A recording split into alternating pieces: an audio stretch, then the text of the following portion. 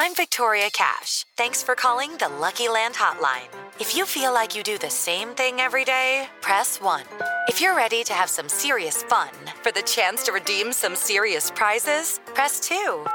We heard you loud and clear. So go to LuckyLandSlots.com right now and play over 100 social casino-style games for free. Get lucky today at LuckyLandSlots.com. Available to players in the U.S., excluding Washington and Michigan. No purchase necessary. VGW Group. Void where prohibited by law. 18+. Terms and conditions apply. It's time for today's Lucky Land horoscope with Victoria Cash. Life's gotten mundane, so shake up the daily routine and be adventurous with a trip to Lucky Land. You know what they say. Your chance to win starts with a spin. So go to LuckyLandSlots.com to play over 100 social casino-style games for free for your chance to redeem some serious prizes. Get lucky today at LuckyLandSlots.com. Available to players in the U.S., excluding Washington and Michigan. No purchase necessary. VGW Group. Void where prohibited by law. 18+. Terms and conditions apply. Hello, it is Ryan, and I was on a flight the other day playing one of my favorite social spin slot games on ChumbaCasino.com. I looked over at the person sitting next to me, and you know what they were doing? They were also playing Chumba Casino. Coincidence? I think not. Everybody's loving having fun with it. Chumba Casino is home to hundreds of casino-style games that you can play for free anytime, anywhere, even at 30,000 feet. So sign up now at ChumbaCasino.com to claim your free welcome bonus. That's ChumbaCasino.com and live the Chumba life. No purchase necessary. VGW Group. Void where prohibited by law. See terms and conditions. 18+. Blue Moon. Welcome to the Man City Show. It's Nigel Rothband back in the chair, and we continue our round of interviews with City-related topics during this mid-season break. This week, I welcome a writer and editor who has worked with some of the top names in sport during his career in publishing, print and broadcast journalism. He now combines book projects with leading the horticulture team at a garden centre in London. You didn't think I'd say that on the Man City Show, did you? He was given the name Jairzinho by his Brazilian wife. I look forward to hearing more about that as well as we chat to Giles Elliott. Giles, welcome to the Man City Show. Good to see you. Thank you, Nigel. Thank you for having me on. Listen, the horticulture and books, I have to cover that off first. Help me understand, why both of these? How's this come about? And which is your favourite, if you had a choice? Well, that puts me on the spot. It would be books because that is my background and that's what I've always loved doing, along with football, obviously. Horticulture came about for one simple one-word reason, which would be redundancy. So I reshaped my life while I was working in publishing sports books for a large publishing company. I did evening classes at a local horticulture college and got my RHS qualifications and did voluntary work doing lots of gardening. And just thought, well, that was a bit of fun. And then come the redundancy, I decided to go up freelance on writing and editing sports books as I had been doing, and then work part-time in a garden centre in the afternoons. Amazing. And I suppose I should be asking, going from November into December, what should we be doing in our gardens at the moment then here, Giles? What should we be looking out for? Some tips, please, for the 7 listeners to the Man City Show podcast. It's a great time for planting shrubs and trees. The earth is still warm. Yes, if the weather's not too filthy, get out there, bit of tidying, so you don't have too many grubs and diseases over the winter. But most importantly, think about what would be a nice stocking filler, that will warm me up over the Christmas period. And do you know what? That could be a brand new book that's just been brought out called Pep Talk, because that's why you're here. Great book. As you say, fantastic stocking filler. Got it here. The words and wisdom of the Catalan master, Pep Guardiola. Why this book, Giles? Right. Well, the title is, interestingly, it started out as a bit of a piss take. So I was thinking, Pep Talk is the obvious title, and unfortunately it's been used on lots of books. But when I thought of the subtitle, The Words and Wisdom of the Catalan Master, I wanted to compile everything that Pep has said over the years. He mostly does press conferences only now, as you know. But then there's plenty of other material which you can dig up if you're diligently researching things. As an ex-journalist, I like digging. And, as a gardener, I like digging as well. I didn't think I'd get that link in. So the idea basically came about to roll with the bandwagon of Man City's success and try and get a nice book which would entertain people, but also show some light on what goes on in Pep's head and mind, because he's a fascinating character. And we will obviously talk about the book. That's why you're on the show. But you've always been into sport. I know you're not a City fan, so we probably need to get that out in the open for our listeners. It's probably fairly obvious from my accent. I am a Londoner and therefore could not be a fan of any Manchester-related team. I'm from Wimbledon. I'm a Wimbledon boy, supported Wimbledon from Plough Lane when they first got into the Football League, saw them go out of existence, saw them reincarnated.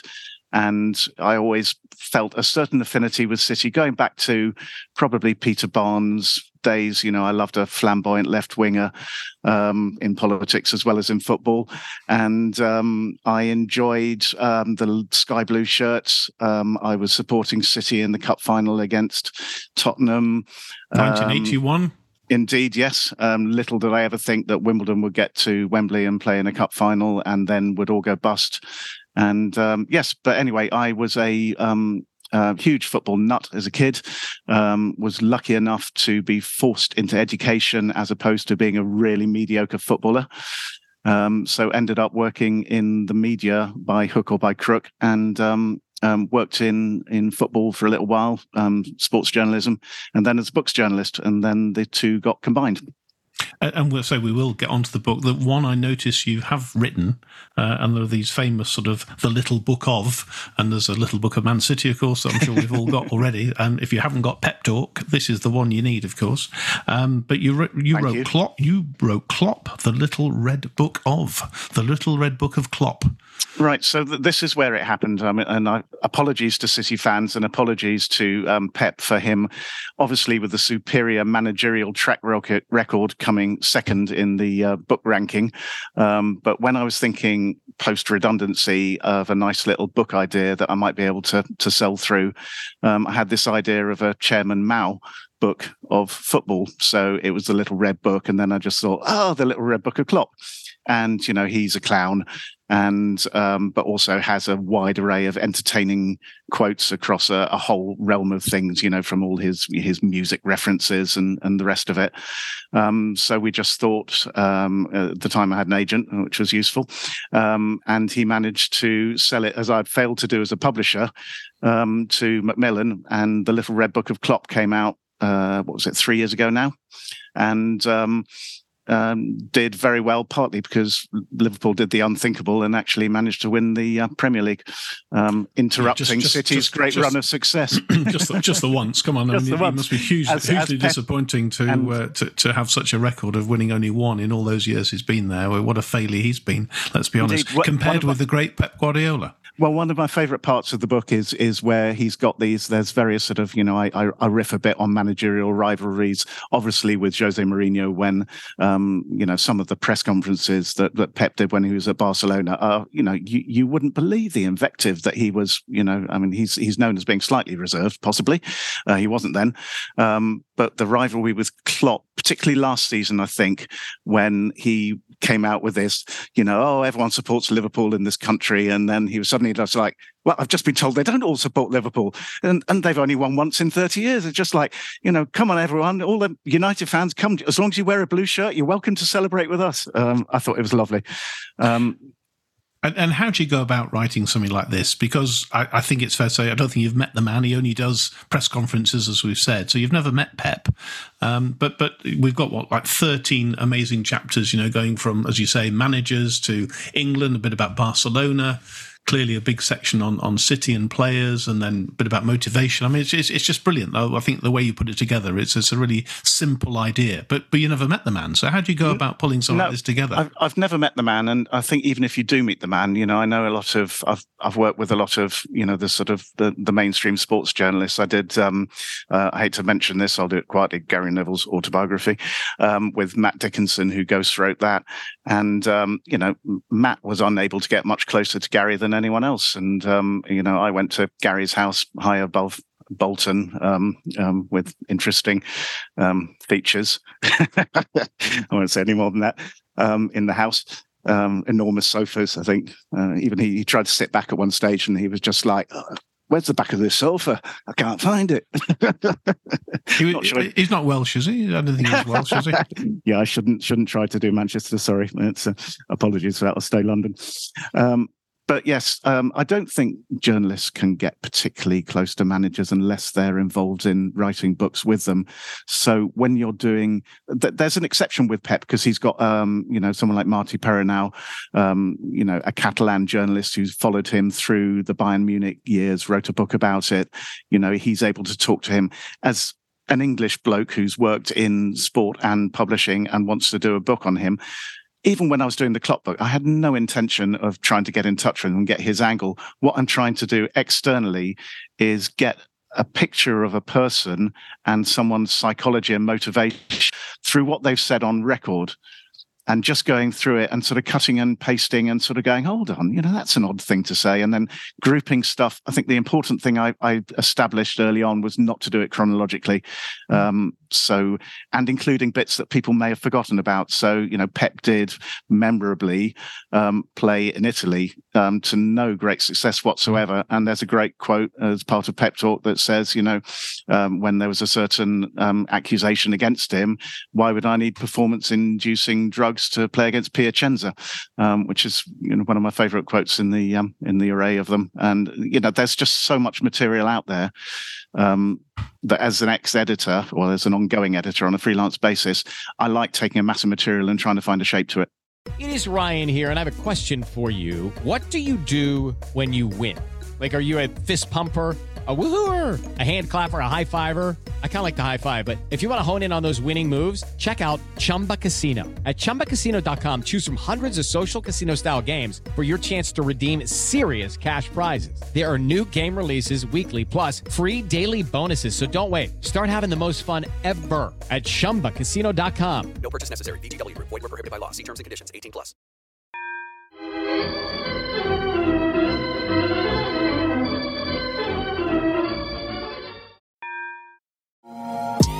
Get all the latest World Cup headlines and bite-sized opinion on the World Cup Whistleblowers Daily podcast. Join Mark Smith and a rotating lineup of contributors from the world of football and entertainment as they dissect all the big talking points in one small package. Whether it's bringing you reaction to the games, fallout from a bad managerial decision, or just the latest scandal to engulf the host nation, the World Cup Whistleblowers Daily podcast will be covering it concisely every weekday of the tournament. Search for The Whistleblowers wherever you get your podcasts.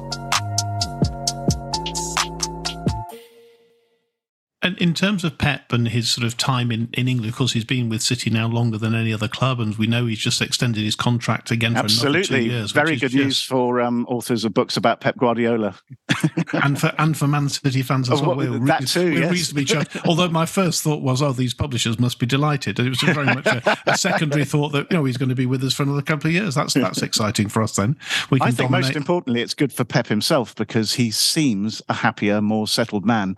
And as I went more through the book and more sort of reading up about City and getting back into City, because you do get completely taken over by the club during the process of this, you're just like, hold on, he's starting to relax here. He's starting to joke. He's starting to take the piss out of his players a little bit. Even De Bruyne at one stage, I think was at Brighton when he was just like, no, he's not very good, is he? And then you see the quotes later when he's just going, unstoppable, brilliant, genius. And thinking of him as a genius, I mean, he's brought so much to the Premier League. I mean, the almost too much to talk about, whether it's playing out from the back, whether it's about the high press, whether it's just sort of keeping the ball. We played without a centre forward for a season and still won the league. And he's reinvented this team sort of year after year. People leave and yet it's reinvented the whole time. Is he up there in your view, and maybe the best manager the Premier League's ever seen? Can we go that far, or do you think there are others? I mean, Wimbledon have had some greats in the past, I realise, and they probably they're not fit to lace their boots, as they say. But in terms of not the Norwegian and the Wellington boots, that's for sure. So exactly. So what about Pep? I mean, it's people talk about the drunk Scot from just outside Manchester who did a reasonable job, but is he the best? Or does he need to win the Champions League? Yeah, that's my. I'll mention it now. That's my favourite. I've done it. That's my favourite chapter in the book because I open it with basically he compares the Champions League to the Queen. This was obviously written before events of this year, but it is the overriding thing. And obviously, as an unscrupulous author who wants his book to do well and City to do well, I'll join that there. Then City winning the Champions League this season would be incredible. But let's face it, they absolutely deserve to, from, as you say, the way they have reinvented the way that football gets played in this country. And I think the most important thing that will make him the great is actually not so much what he's done so far, the amount of titles, but the legacy he will leave with the younger players being brought through. Because, I'm looking, is it 16 City players at the World Cup? You're looking at some of the younger ones, and they're basically, Julian Alvarez, this kind of thing. They're basically sort of saying, right, okay, I'm in there with a shout as well. And I was reading a feature as well of the young, I forget his name, I'm sorry, the Spanish left back that you brought in, who didn't make the Spanish squad. And sort of saying, he's regarding this as a bit of a challenge. He hasn't played yet, but he's just like, okay, right, I'm going to be working because they'll be tired when they come back. This is me. I'm going to be challenging. Are we talking about Sergio Gomez? I am. You are talking about Sergio Gomez. Apologies for my terrible lack of knowledge there. It's all right. If I'd not remembered, I would have been in serious trouble with our 7 listeners, as I say. So what is it about? Yes, you're right. I mean, the Champions League is the monkey on our back, isn't it? Let's be honest. I always say to people, I'm asked this question all the time: what would you rather do? And it's always been, up until this point, it's been dominate your domestic league. But we've kind of won that quite a lot recently. Liverpool, as you say, had an odd season and just nicked it for that one season. But it is a knockout tournament, isn't it? And I think the best team always wins the Premier League. I'm not sure if the best team always wins the Champions League. No, certainly not. I supported Malmo when they played against Nottingham Forest back in 78, 77, 79, something like that, because Malmo wore sky blue shirts. And I had, as I said, an affinity with Peter Barnes and anyone in sky blue shirt.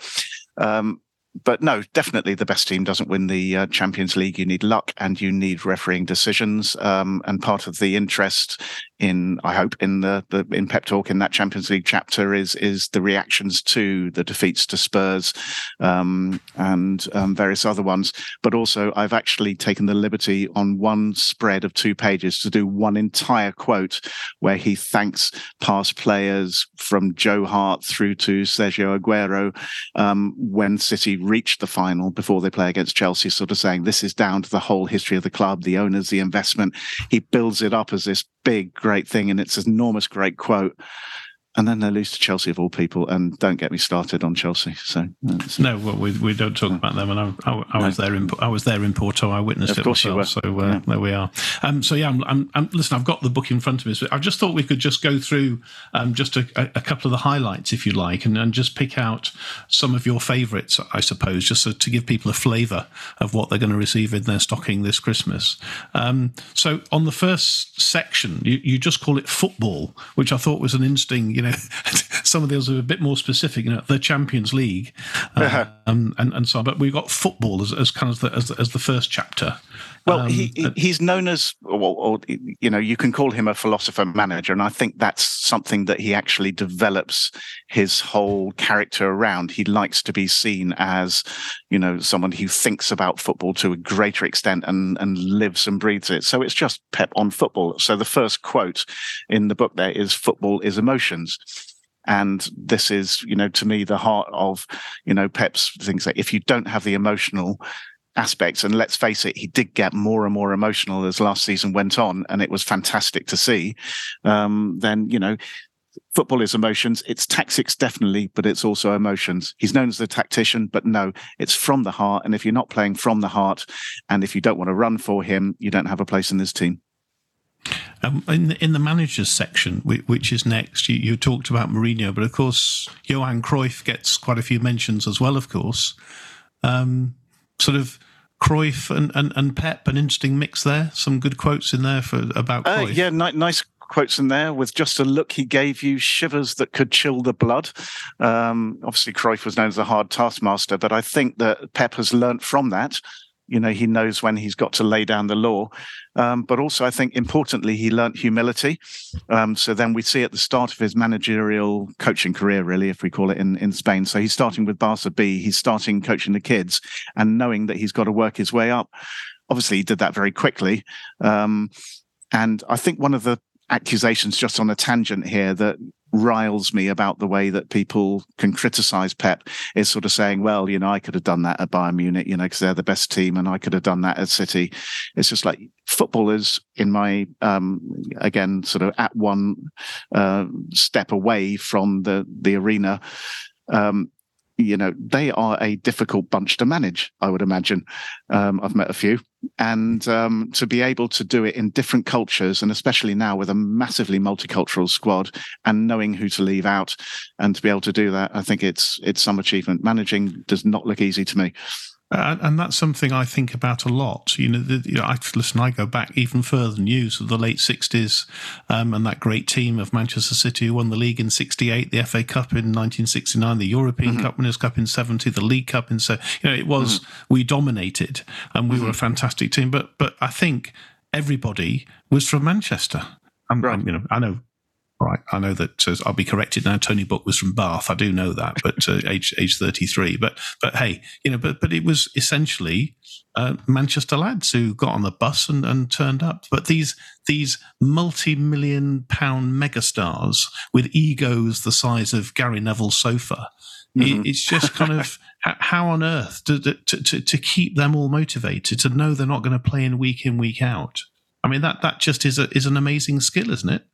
And also to develop someone like Vincent Kompany into what is looking like a very good coach at Burnley, so that he's taken on some lessons and he's probably been a favoured son, but at the same time he's been told, right, he must have got on the phone to Pep and thought, I better start somewhere that's windswept and very cold in the winter, as Turf Moor probably still is. I used to go there a bit. Going back to your thing about local players, though, I was involved in a book with Dave Bassett and Wally Downs called The Crazy Gang. Again, it was a title that was fairly simple to come up with.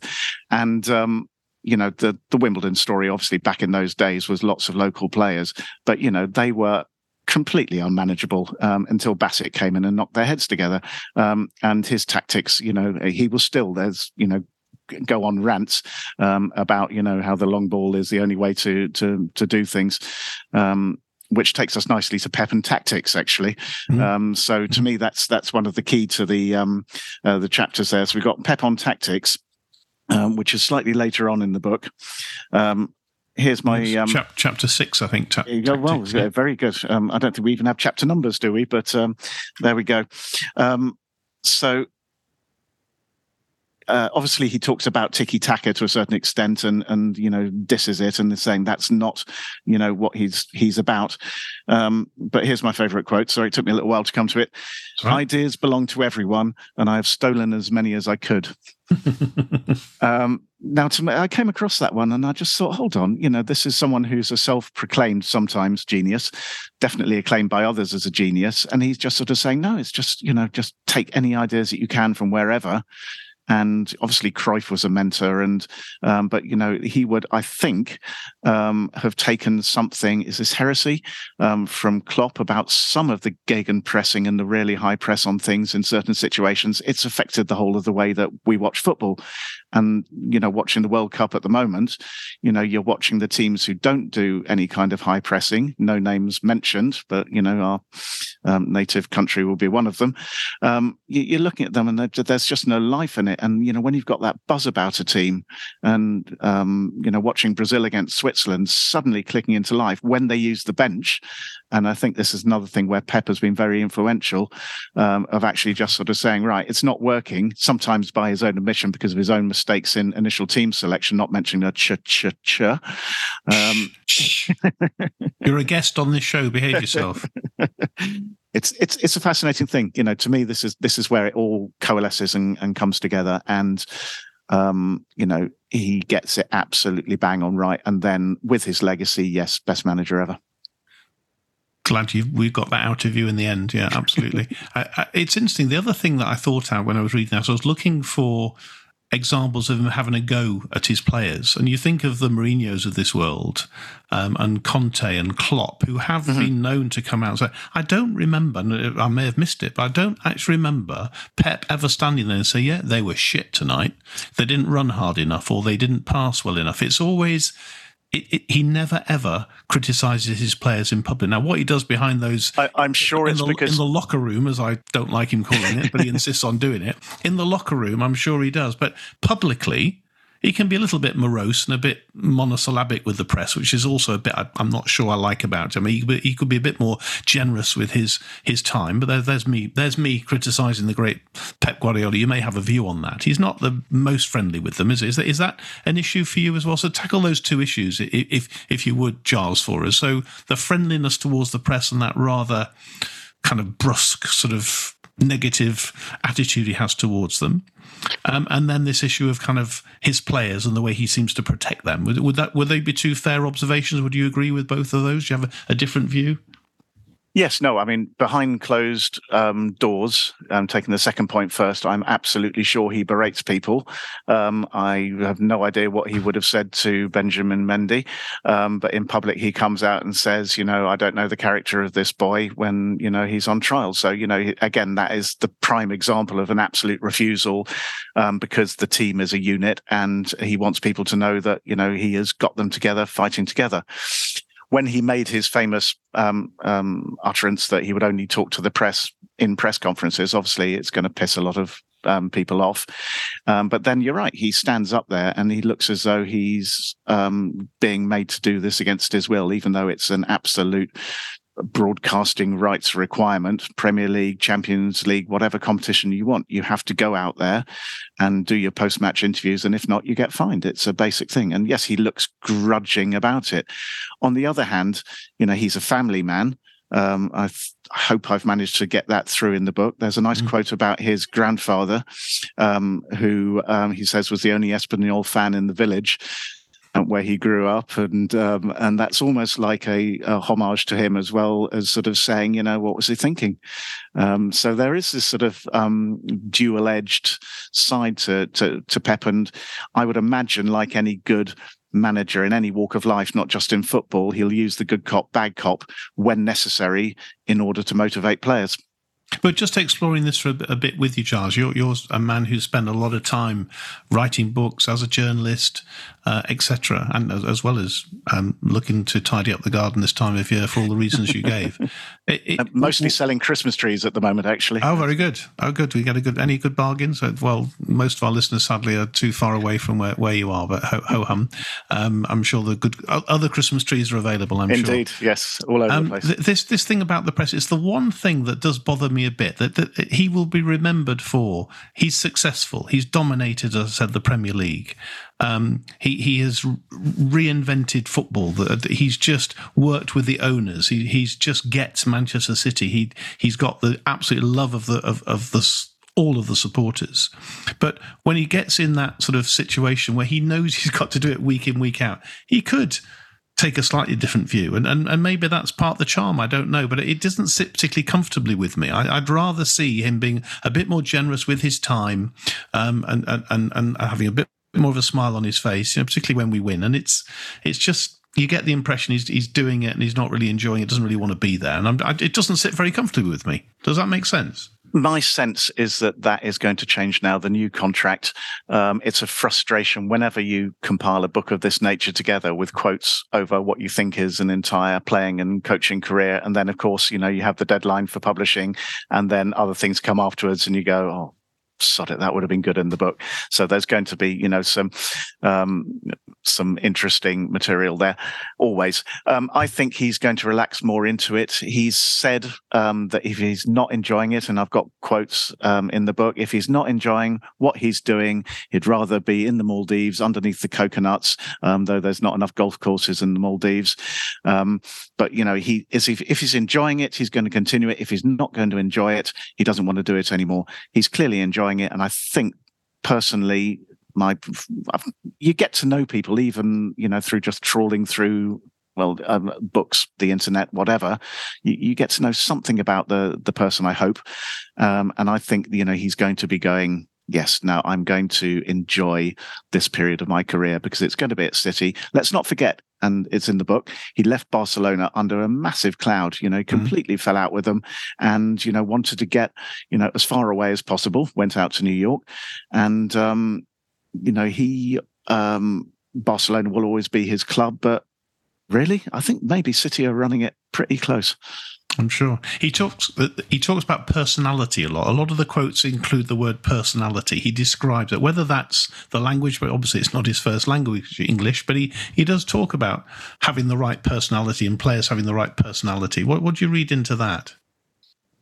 He wants everyone to be like him. There's a quote about what he wants the ideal midfielder to be like, and he's basically just talking about himself. The man has an ego. There's nothing wrong with that if you're in his line of work.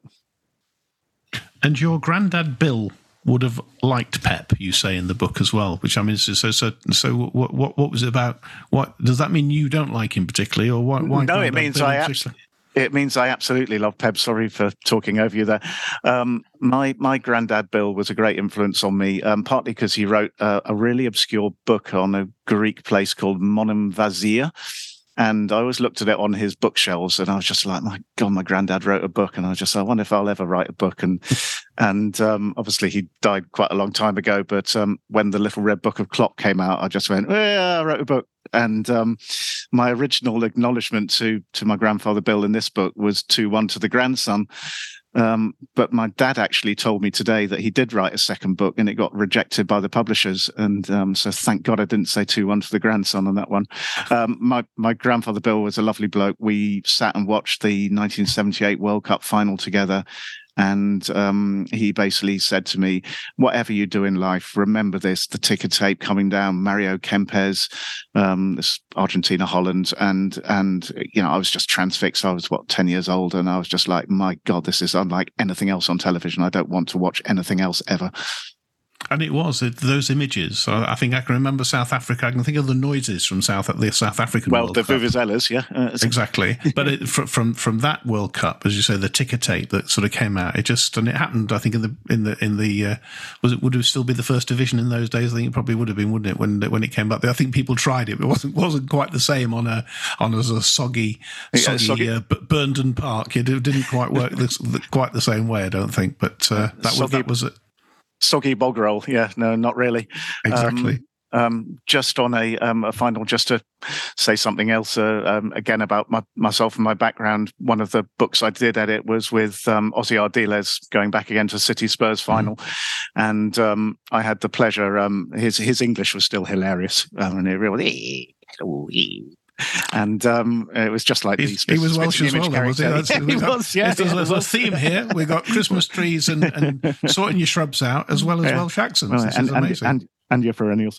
Anyway, I was lucky enough to sit in a restaurant with him, and his agent left, and Ozzy basically sort of said, I won't do the accent. He said, "Shall we have one more bottle of wine?" And I was sitting there just sort of going, do I want another bottle of red wine with Ozzy Ardiles, as he told me about life in Argentina in the 1970s. It's just some things in my life have worked out well. When you're in the pouring rain, lugging 1,000 Christmas trees around, you think, this is an interesting life. And Pep's is definitely more interesting than mine, but I'm glad to have been a bit of a part of it. And before we finish, the last chapter you call Life, just to help our listeners understand a little bit about that sort of final chapter in life, some lovely things in there. Well, it's bookended, literally. So you start on Pep on football, but, it's Pep on life, and life is more important than football. Let's face it. I think we've all come to understand that. If not over the past couple of years, then, certainly we should have done. There's one quote that says, I like the same as everybody, wine, reading, family, which I think probably says more about Pep than anything about football. But there's also another one that says, perfection does not exist, but you have to look for it anyway. I think he's doing himself down a little bit anyway, but that is what he's all about to me. He's striving for perfection, and he's so wound up in it that sometimes, as you say, it aggravates other people because he's not expressing himself to other people, and he's a difficult person to be around because he's a perfectionist. And when perfection does happen, and you can sit back and look at that, whatever the De Bruyne's goal, after moves down the pitch, and even some of the players who've now gone, and he's really generous towards them, like Gabriel Jesus, and you just kind of think, he's turned everyone surely into a better player, and isn't that the job of a manager? Amazing. It's a fabulous book. It is Pep Talk, the words and wisdom of the Catalan master. How can we get hold of this? If you want it on your Christmas stocking list, where do people get hold of it then, Giles? Well, I'd like to think bookshops would stock it, but increasingly these days, I think if you go online, you'll probably find the easiest route to finding it. But yeah, certainly in Manchester, I'd like to think there's the odd branch stocking it. There was a nice feature in 442 magazine as well, recommending it as something to read while the games aren't on during the World Cup. So I can heartily recommend that. So what you meant to say, available in all good bookshops, I think. It sounds good to me, and it is a great read. Listen, Pep Talk, the words and wisdom of the Catalan master. What a joy and a pleasure. Giles Elliott, thank you very much for joining us on the Man City Show. Thank you. It's been a pleasure. Sports Social Podcast Network. With the Lucky Land Slots, you can get lucky just about anywhere.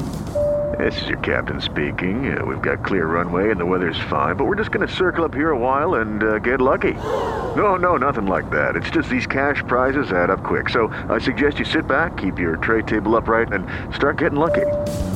Play for free at LuckyLandSlots.com. Are you feeling lucky? No purchase necessary. Void where prohibited by law. 18+ terms and conditions apply. See website for details.